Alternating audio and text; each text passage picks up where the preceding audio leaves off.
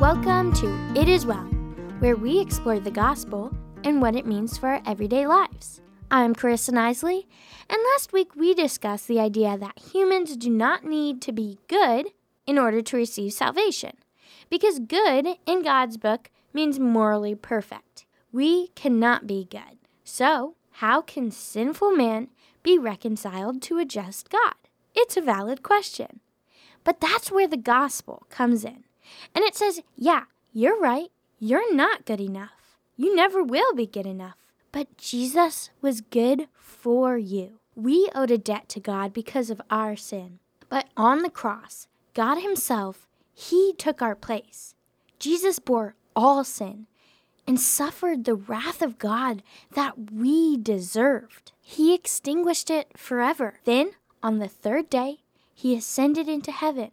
Now, John 14:6 teaches that Jesus is the way, the truth, and the life, that no man comes to the Father except through him. We can't do enough to get to the Father. Only through Jesus Christ and his death on the cross may we do so. In this way, if you'll repent and trust alone in Jesus as your Savior, God will remit your sins, dismiss your case, and grant you everlasting life as a gift, not because you are good, but because he is abundantly rich in mercy. This is evident in the verse Ephesians 2:8-9. It says, "For by grace you have been saved through faith, and this is not your own doing, it is the gift of God, not a result of works, so that no one may boast." This is the defining doctrine of biblical Christianity. Justification by faith alone in Christ alone.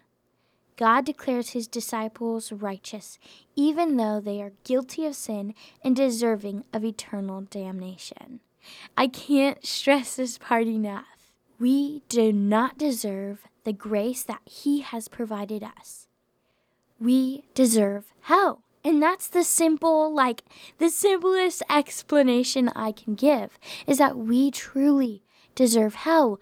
But God, who is rich in mercy and full of steadfast love, sent his Son to die on the cross for us, taking the punishment for our sins. Every single sin that I've committed in my life and will commit is on the cross with Jesus Christ. And that is the good news of the gospel that we have talked about so much on It As Well. In coming weeks, we will talk more about how this grace, this overflowing mercy, inspires in us a very deep desire to honor and glorify God. I pray you all have a blessed week.